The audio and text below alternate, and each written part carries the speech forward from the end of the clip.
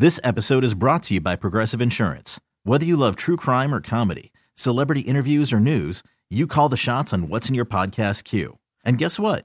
Now you can call them on your auto insurance too with the Name Your Price tool from Progressive. It works just the way it sounds.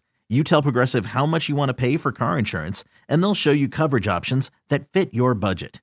Get your quote today at Progressive.com to join the over 28 million drivers who trust Progressive. Progressive Casualty Insurance Company and Affiliates. Price and coverage match limited by state law. A lot of bad things can happen in the park.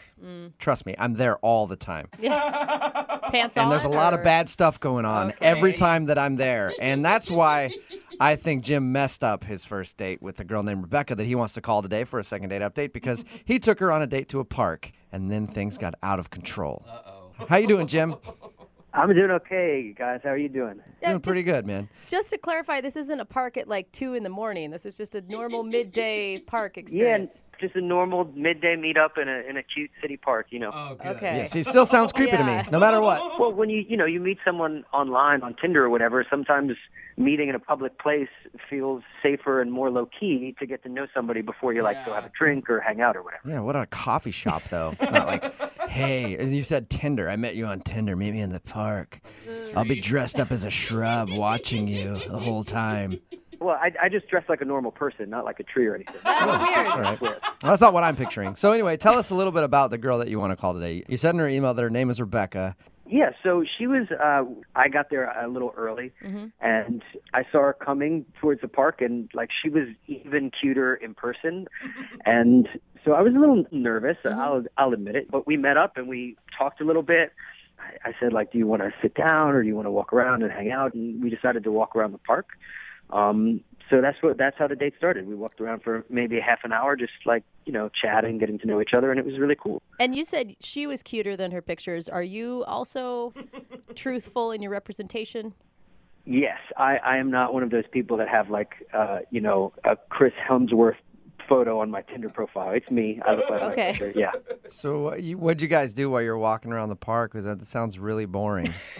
No, we were just. I mean, they had to have conversation or something. Yeah, it was a good conversation. We just chatted up about hobbies, what kind of stuff that we're into, and the cool thing about her is she's like a real adrenaline junkie. She's really into almost extreme sports like skydiving and bungee jumping. She talked about all kinds free climbing, stuff like that. Yeah. Is that when you shot in with hey, what about having sex in the park in broad daylight? God. You like doing crazy things. Let's do something crazy right now, you little adrenaline junkie. You never know what might work. Maybe next time I'll try that. Yeah, you should have tried that. So you like the fact that she's a risk taker and likes to do all that kind of stuff. I'm guessing you're into that too. Yeah, I thought it was cool. I mean, I've never done any of those things. I'm more of a low key, just sit by a fire and drink a beer, hang out kind of outdoorsman. But yeah, I would be down for it. But I thought it was impressive, that she's into that, and obviously, athletic and sporty, and I thought it was cool. You weren't intimidated at all by that? I wasn't intimidated, but it made me feel a little boring. Do you know what I mean? Because I couldn't really match her with my experiences. But one thing that I do have going on that I'm pretty proud of that a lot of guys don't is that I'm a pretty good artist. I work sort of semi-professionally doing illustration and stuff. Oh, cool. That's awesome. And I had some drawings in my bag, and I was like, oh, well, she's into this cool thing, and maybe she would think it would be cool if I showed her some of my art. So that was sort of my, try to match her with impressiveness move. Was she impressed by your art, or did she laugh at it and tell you it was terrible? No, she didn't laugh at it. I mean, it's hard to tell. It's not like doodling. I went to school. I'm a pretty good drawer, and I was showing her a bunch of pencil drawings that I had done that she seemed into, and I was a little nervous. And if you wanted to say, is there anything that happened that maybe made the date go a little bit of south? I did. I was yeah, I really like sketching people. I could sketch you sometime.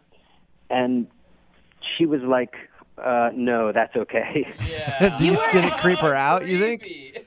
Well, yeah, because suddenly I was like, oh my God, she thought I meant Nudes.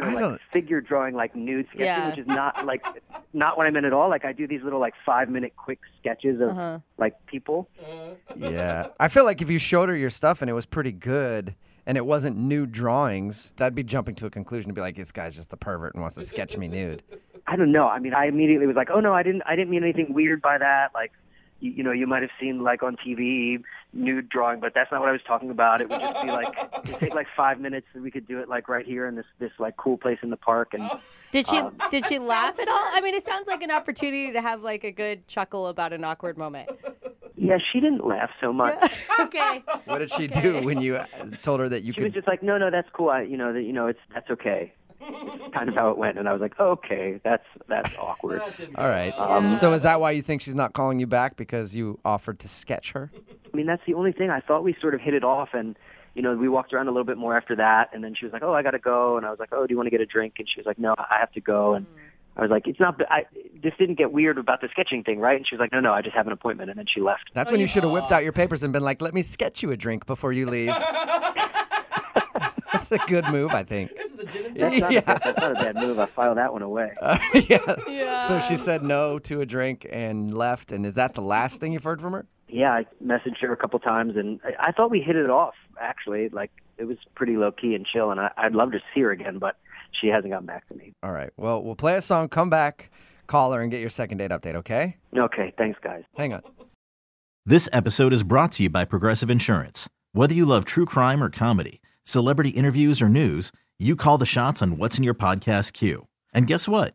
Now you can call them on your auto insurance too, with the Name Your Price tool from Progressive. It works just the way it sounds. You tell Progressive how much you want to pay for car insurance, and they'll show you coverage options that fit your budget.